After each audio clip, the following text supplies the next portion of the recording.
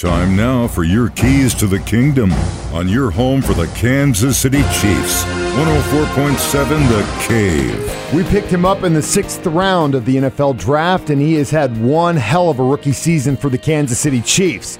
We face off with hated AFC West rivals, the Denver Broncos, this Sunday night. This is what Trey Smith had to say about the game. Pretty much coming in this week, preparation's still the same.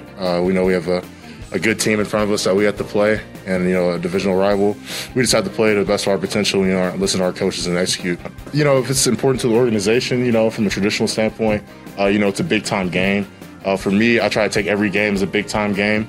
In terms of my preparation, nothing really changes, but, obviously it's a rivalry game, and you'll know it after snap one. So, we're really excited about it, and, like I said, preparation remains the same every week. I'll just keep it at this. I need to be the clock cleaner on the finer details and being a lot more consistent in my play, and not just being on the field on Sundays, but just also every day of the week in practice and just being a better player and a better pro. Those are your keys to the kingdom. Brought to you by My Dentist on North Glenstone in Springfield. Dr. Mark Milson, the doc that rocks. And your home for the Kansas City Chiefs, 104.7 The Cave.